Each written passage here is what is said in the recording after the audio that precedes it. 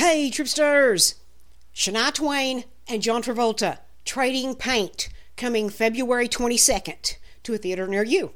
Okay, if you don't know, Shania Twain worked on a movie last year with John Travolta. Okay, so it stars John Travolta and Shania Twain. It's called Trading Paint.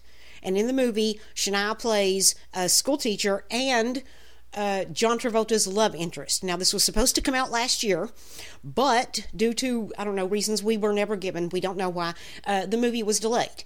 But according to IMDb, yes, we now have an official release date, and it's supposed to hit theaters February 22nd. So hopefully this time we will actually get the movie, because usually once it's on IMDb, they're pretty accurate. I would say 98 to 99% accurate on official release dates. So, guys, that's what we know for now. If that should change, I will let you know. But yes, it looks like we're finally going to get to see the movie that we've been waiting for over a year for, and that is Trading Paint, starring John Travolta and, yes, our own Miss Shania Twain. And for anyone that's interested, you can find me on Twitter at MaxARide. That's MaxARide, all spelled out, one word, just like that. You can find me on Patreon as Ice Pets Queen.